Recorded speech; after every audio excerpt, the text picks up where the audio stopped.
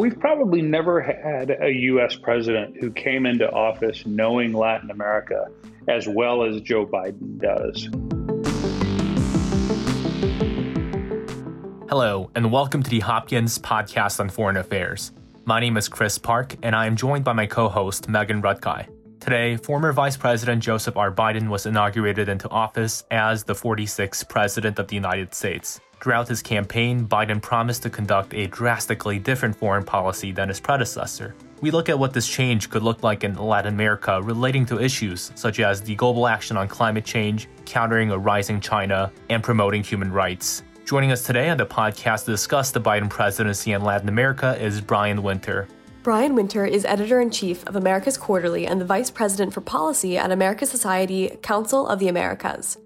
A best-selling author, analyst, and speaker, Brian has been living and breathing Latin American politics for the past 20 years. Mr. Winter, thank you so much for joining us today. It's a pleasure. We would like to begin by emphasizing the importance of Latin America to U.S. foreign policy. To that end, could you explain to our listeners why the Latin American region is important for U.S. foreign policy, especially in this transition to a new U.S. administration? Well, thanks for the invitation here to the podcast. Well, to begin with, we're talking about more than 600 million people who live in our neighborhood, many of whom have direct descendants here in the United States. There are traditional reasons why Latin America is important for U.S. National security, for our economies. They're some of our biggest trading partners.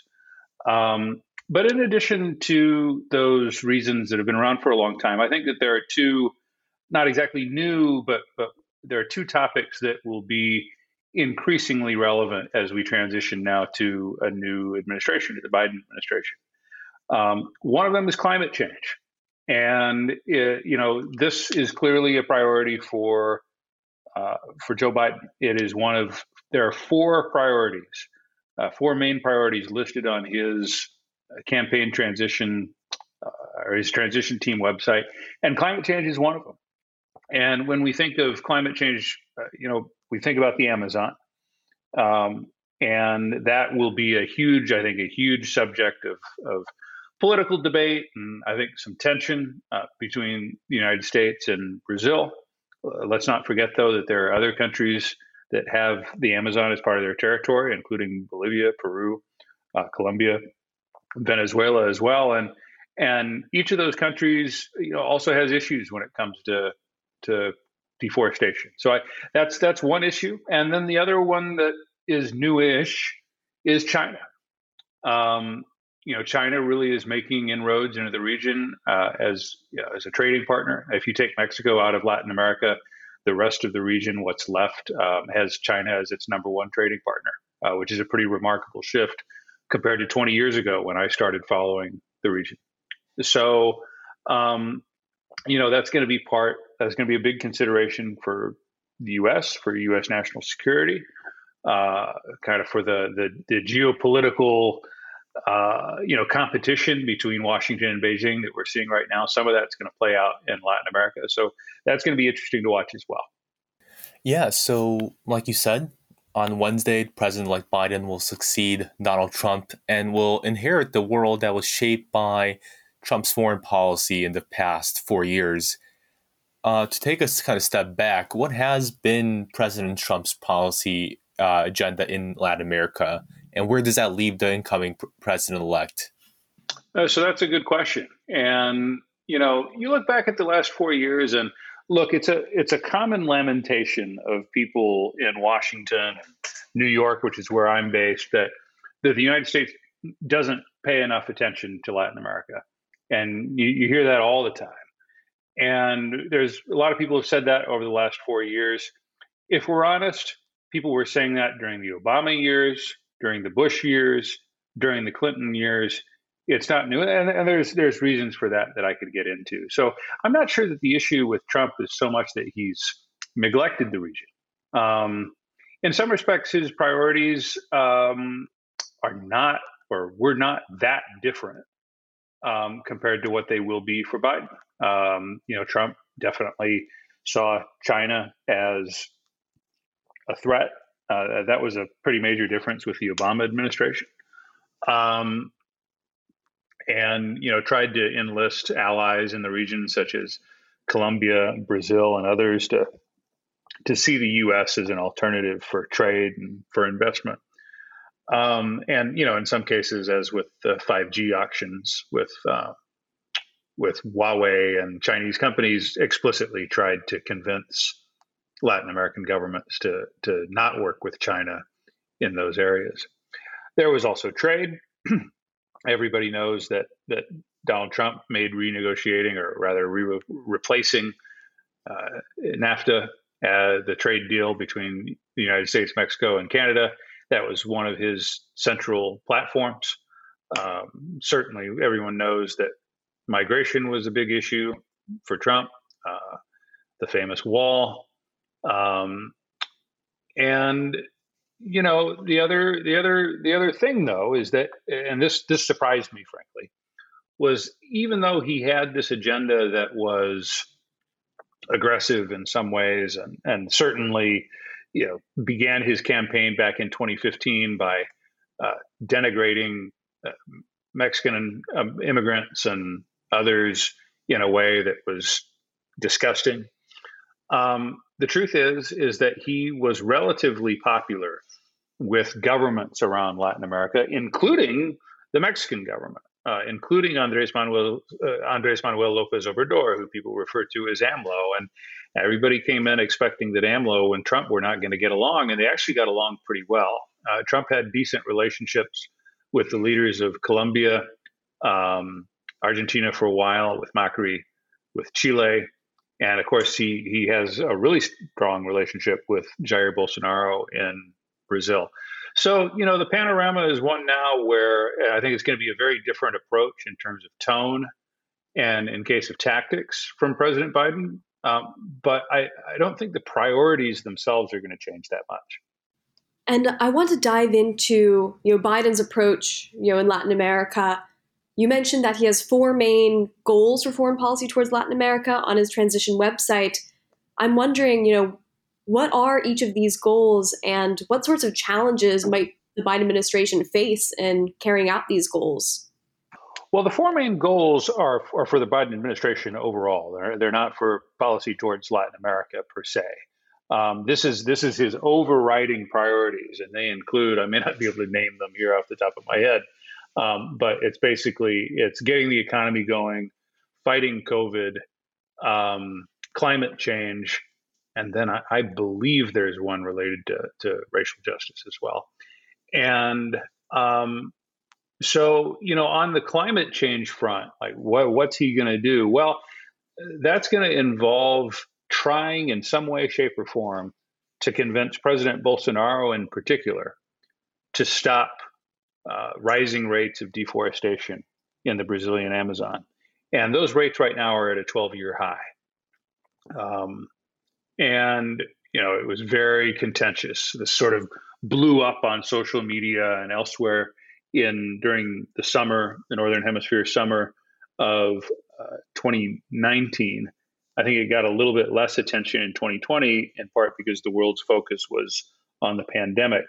But there's every reason to believe that there's going to be a fight between Biden and Bolsonaro over this Amazon issue, because Bolsonaro has not only been hesitant to try to control the problem, but he has also denied that the problem exists, casting doubt on data, the government's own data, showing that deforestation is at these 12-year highs.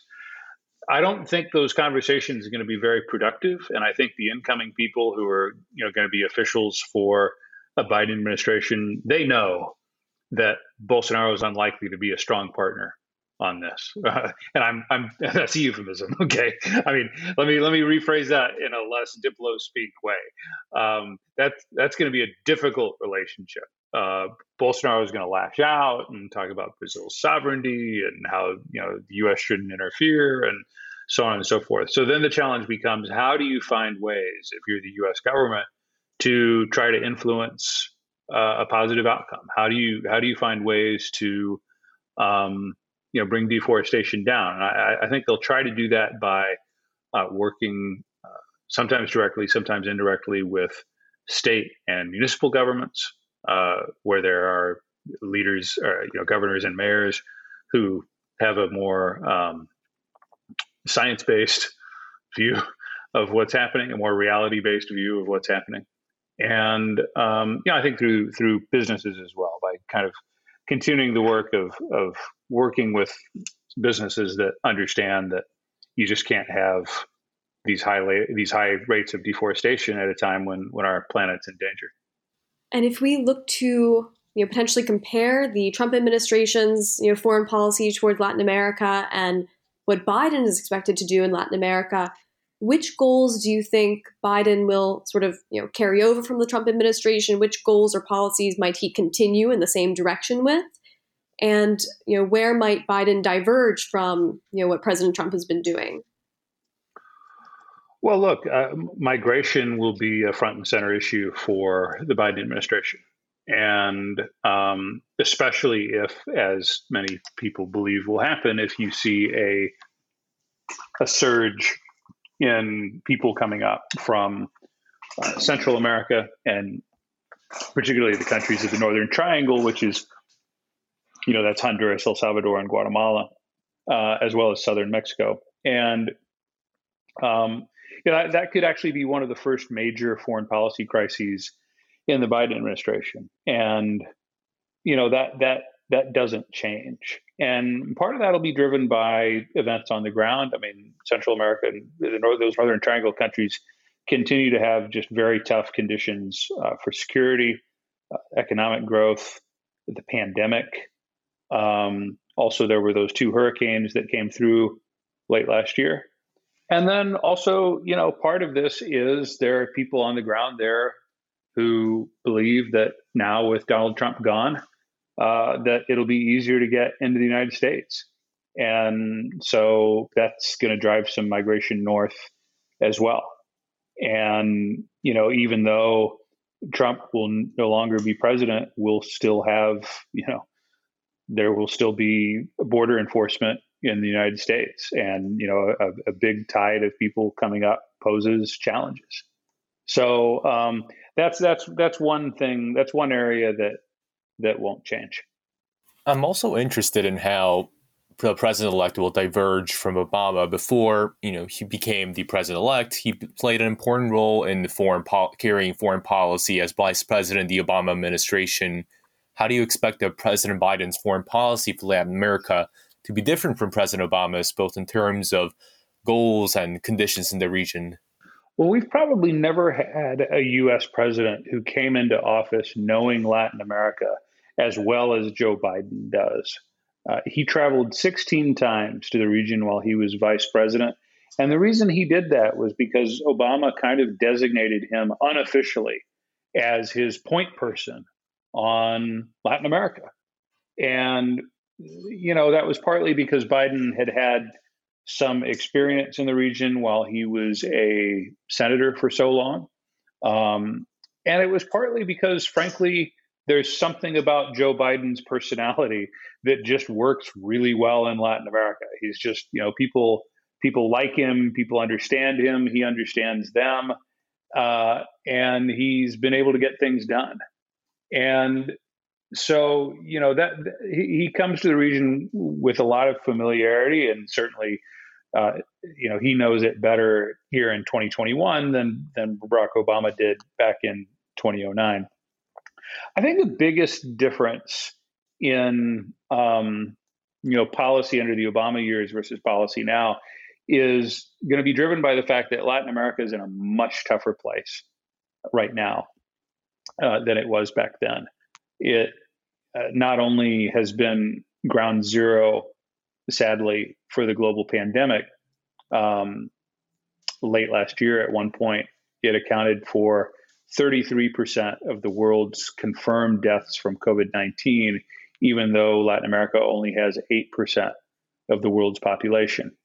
And its economies have also been hit harder than anywhere else except for maybe the Eurozone.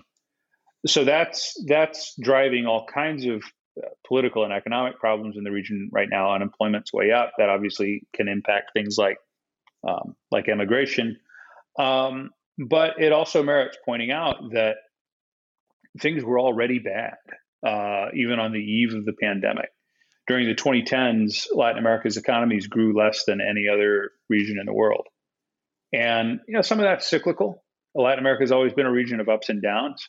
And the prior decade of the 2000s, when, during that period when the Obama administration first came into office, was a great period for Latin America. So it's not that, it's not that the region is incapable of growing. It's just it was having a pretty rough patch in the 2010s, and now it's facing the potential for a second lost decade. It needs investment. It needs better policies. Needs better politics, and some of those things the United States can't do much about. But there are areas where you can engage and hopefully try to make conditions there on the ground for people a little bit better. And what types of policies do you think any American administration could pursue to potentially improve the situation in Latin America to the extent that U.S. administration could do so? Well, so I'm going to name sort of a soft power thing here to start. It's a little bit maybe this is controversial. Is sitting here in the year 2021, I don't know, but I think that having a less dysfunctional government in Washington actually helps.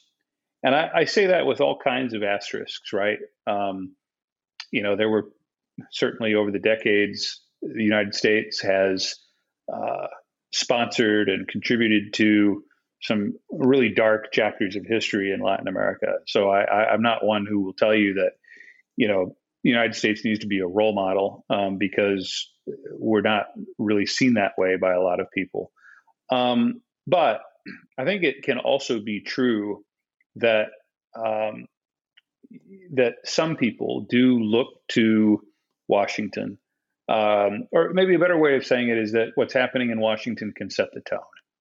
And to cite a very specific example, I am convinced, as somebody who spends most of my workday studying Brazil, I'm convinced that the election of Donald Trump in 2016 was what paved the election for Jair Bolsonaro in 2018. It legitimized a certain, let's say, brand of conservative politics that was popular amongst evangelical Christians here in the United States, and there's a big evangelical community in Brazil as well. And I really do believe that had Trump lost, Bolsonaro never would have become president.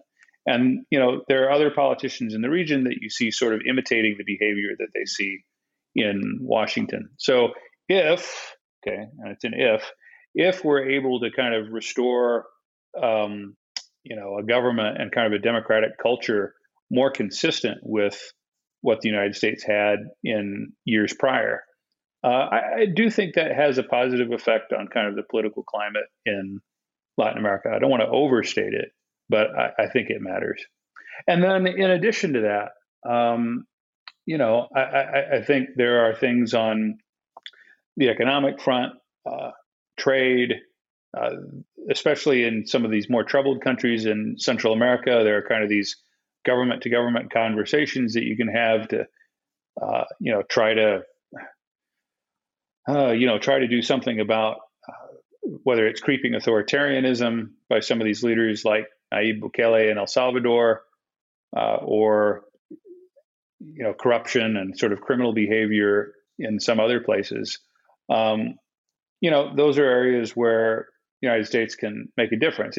It's not going to be aid in most cases. There's some chance that there might be some sort of aid for those Northern Triangle countries, but that's it. We don't really engage with the region that way anymore. And it's probably not really going to be trade either, right? I mean, I don't think I don't think a Biden administration is going to go, especially during this period where, all the economies in the world, including our own, are under such duress. I don't think we're going to go charging into a lot of these places and trying to grow the trade relationship, even though we probably should. The politics for that just aren't there right now. And what sorts of policies do you think that some Latin American countries, and it's hard to generalize, all the Latin American countries, they each have their own interests. But, if we can, in general, what sorts of policies do you think many Latin American countries' governments, are hoping for from the Biden administration? Well, you're asking me that on a weird day, and I'll explain what I mean by that. The truthful answer to that question is some of these countries really fear what a Biden administration will bring because they got accustomed to Donald Trump kind of leaving them alone. Trump had a very nationalistic view, America first, right? And he kind of expected other countries to behave the same way and was very transactional in terms of his dealings with, say, the Mexican government. And that led to a scenario where even though there were cases where Trump was leaning really hard on Lopez Obrador, the president of Mexico, to primarily to provide more security along Mexico's southern borders so that these caravans and other groups of migrants from the Northern Triangle wouldn't make it north to places like Texas and Arizona. I guess you could say that the Mexican government always felt like they understood what Trump wanted. And again, I don't really agree with this line of thinking personally, but they thought that they would be left to their own devices, that Trump would understand that Mexico is Mexico and the United States is the United States, and we're not going to really tell each other what to do. And that's not how the United States is going to roll with Joe Biden. You're going to see a return to issues such as climate change is a good example. Anti-corruption initiatives also are an emphasis on kind of clean government and clean business as well as being U.S. priorities. And a lot of governments, including the Mexican president, who's already kind of doing some things to show that he is ready to fight Biden, you can tell, it's obvious that they're not super excited about that return to an approach where multilateral bodies like the UN or the the IMF or others are kind of have that increased prominence again. And a question that I'm particularly interested in, and maybe this is partly related to what we've just discussed, is China's growing influence in the region. How do you expect the Biden administration to respond to this growing Chinese influence in the region, whether that's economic and or political? And do you think that the Biden administration will seek to counter this influence? Well, yeah, I mean, they're definitely going to seek to counter it. And I think, this is another huge change between the Biden administration and the Obama administration, is that in the last 4 years, the establishment of the Democratic Party has really evolved in its thinking about China in the world. I'm not just talking about Latin America. I'm talking about kind of how to think about China generally. And they've become much more convinced, generally speaking, that Beijing represents a threat to U.S. interests and should be kind of actively pushed back against throughout the world, including in Latin America. So, I think that'll sound different than it did during the Trump years, because that was quite close to Trump's opinion too. I don't think it necessarily means that there'll be a hostile relationship with Beijing, but there will definitely be a continued push to on very specific issues like 5G and Huawei to try to keep Chinese companies out, to try to make do the best that the United States can to make sure that there are U.S. alternatives. But it's difficult, right? For a variety of reasons. I can tell you, as somebody who talks to Latin American politicians all the time, that they are terrified of the possibility that they're going to have to really make a choice between Washington and Beijing.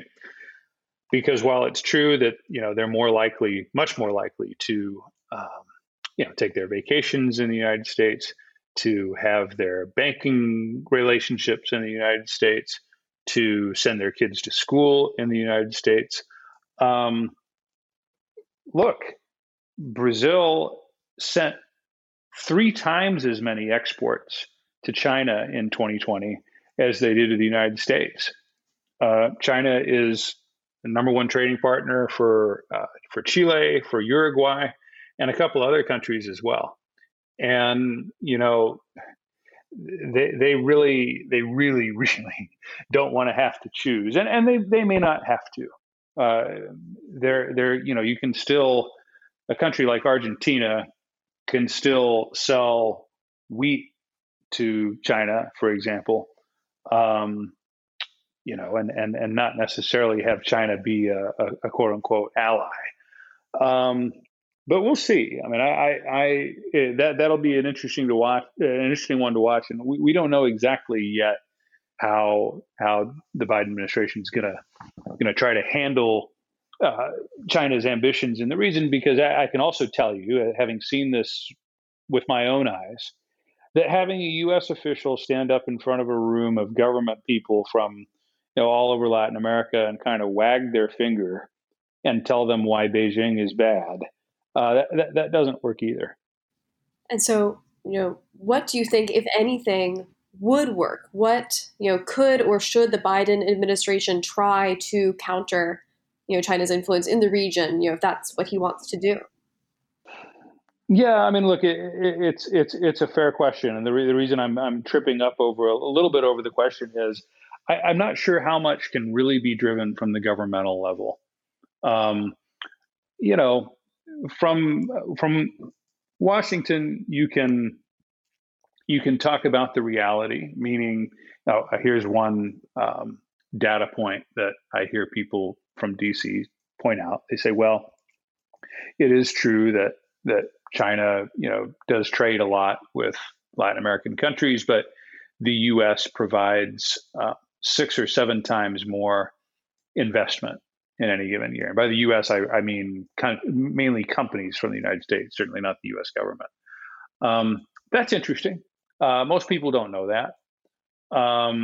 There's sort of the explanation of why having a company like Huawei as part of these telecommunication networks, why that might be bad over time. But, at the end of the day, I think,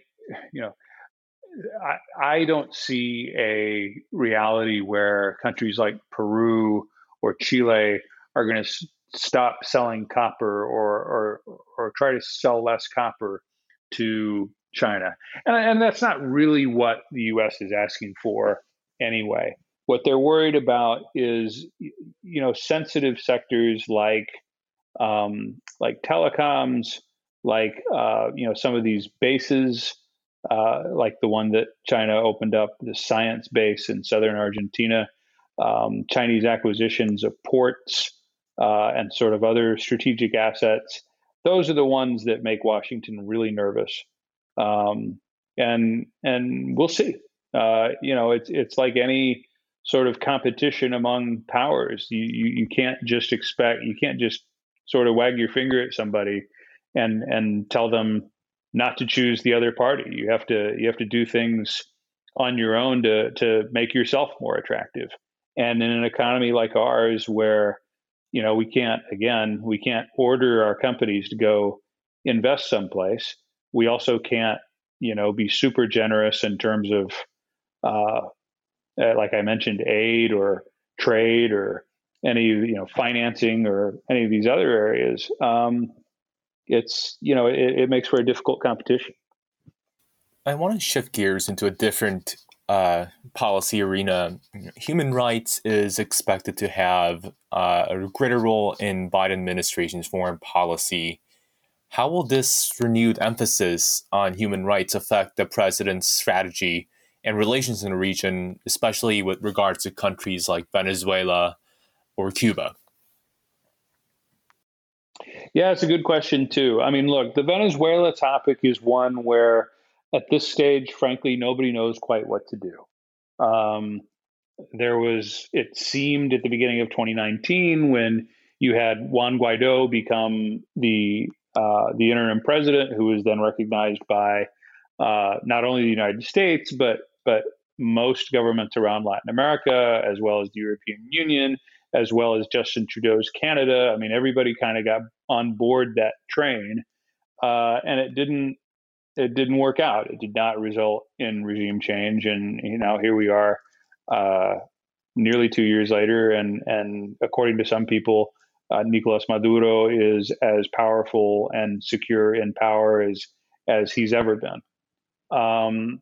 So, and by virtue of having recognized Guaido, you sort of, not so much the United States, because the United States didn't really have any levers on the ground in Venezuela anymore anyway. But some of these other countries like Brazil that recognize Guaido now no longer have leverage on the ground in Caracas. They've sort of lost the opportunity to have people on the ground who are having those conversations. And Cuba is kind of a similar situation. Cuba was a country where we saw a very dramatic opening by the United States in the final years of Barack Obama's government, and then we saw Donald Trump roll some of that back. There is an expectation that now Biden will roll back the rollback, if you will, and try to go back to some of the kind of more liberalized investment and travel and kind of other things that we saw at the very end of the Obama administration. But politically, that's not an easy thing to do for two reasons. One, we saw the strength of this, I suppose you could say, Latin American descended or Latin American immigrant community in South Florida in this election that we just had here. Not just the Cubans, but also people who, kind of jumped on board the MAGA train because they believed that Trump was strong against socialists and strong against communists, and that appealed to them because of things going on in their own country. I'm talking about Colombians, Venezuelans, Brazilians in some cases, and so that is a really big group of voters. And I've heard two different sort of schools of thought on this. One that just sort of shrugs and says, well, you know what? Guess what? Won by a lot of electoral votes without Florida. And so maybe you just kind of write that group off. I really have heard people say that. And by write off, I don't mean not try to get them to vote for you. What I mean is, maybe you do what you want to do on Cuba policy, for example, and not worry all the time so much about what not only the Cuban Americans but the Colombian Americans in Doral, in Miami, are gonna do. So we'll see. I mean, the other real trouble spots. Colombia is an interesting story. A lot of progress on security over the years in Colombia, but a place where that you still see too many homicides involving these social leaders, people who are politically involved in one way or another, still die at really alarming rates. I know that is a subject of interest for the incoming government, and then Brazil. Brazil is a place where police violence is very high and rising. Some people believe that that's driven by the president's rhetoric. And so, that's another one where I think the Biden folks are going to need to decide how and in what way they want to pick a fight. So would you say, on balance, the last 4 years, under the Trump presidency, human rights in Latin America has gotten worse because of the U.S. position, or at least partly been affected by the Trump administration's kind of laxer approach to human rights in the region? There have been intervals over the years where when you have a U.S. government that talks a lot about human rights, where they've made a positive difference. And people always talk about the Carter years back in the late 70s when Carter made human rights a central part of his foreign policy, particularly in Latin America. And people in places like Argentina believed years later that the catastrophe there during the dictatorship years would have been even worse had it not been for that strong influence coming out of Washington. So I think, history suggests that when a government really puts human rights front and center, it can improve the climate in some of these places. Is that still true in 2021? Is Biden willing to, or is his government willing to make human rights a main component of U.S. policy? I don't know. I don't know to what extent that's true. I think that you'll see pressure certainly coming out of some places on Capitol Hill. I think that for some Democrats, I think it's a big issue, including for people like Gregory Meeks, the incoming head of the Foreign Affairs Committee. So I think you will hear more about it coming out of D.C., especially in Brazil, Colombia, maybe Mexico, maybe the Northern Triangle as well. But I'm not sure how much difference it's going to make because, we are, and again, partly because of the kind of the global political culture of the last 4 years, we're in a moment where countries kind of think they should be left alone and not be worried so much about international pressure on things, whether it's the environment or, in this case, human rights. And, but we'll see. I think, like so much else, it depends on the tone that gets set by Biden himself and by his top officials when they come in. We just don't know all the answers on that yet. And, I agree. So much depends on, exactly which approach President Biden will take and what the conditions on the ground are. And I'm wondering, of all the policy goals we've discussed thus far, including, climate change, human rights, China's expanding influence, and more, which goals do you think the Biden administration is most likely to achieve in this term? Good question. Not to prioritize necessarily, but to achieve. Where can they have success? That's what you're asking? Yes, exactly. Ooh, if I had a crystal ball, it's a tough one. I mean, in part because it's so hard right now in so many ways to see past the current emergency, isn't it? I mean, we have this dynamic here in the United States as well. It's true on the ground where virtually every country in the hemisphere is dealing with emergencies that are in some ways unprecedented because of the pandemic and all the related economic damage. I think the goal, if we back up a little bit, we think about like Barack Obama had a great phrase at one point. He said, all of us have to realize that we're just going to be one sentence in the history books, and so we have to get that one sentence right. And so for Barack Obama, it was about the importance of him being not only the importance of him being the first African American president in our history, but also about recovery from the Great Recession of 2008 and 2009. Like, in a sentence, I mean, that's my personal view. If you had to boil it down to one sentence, like he shepherded us out of that period.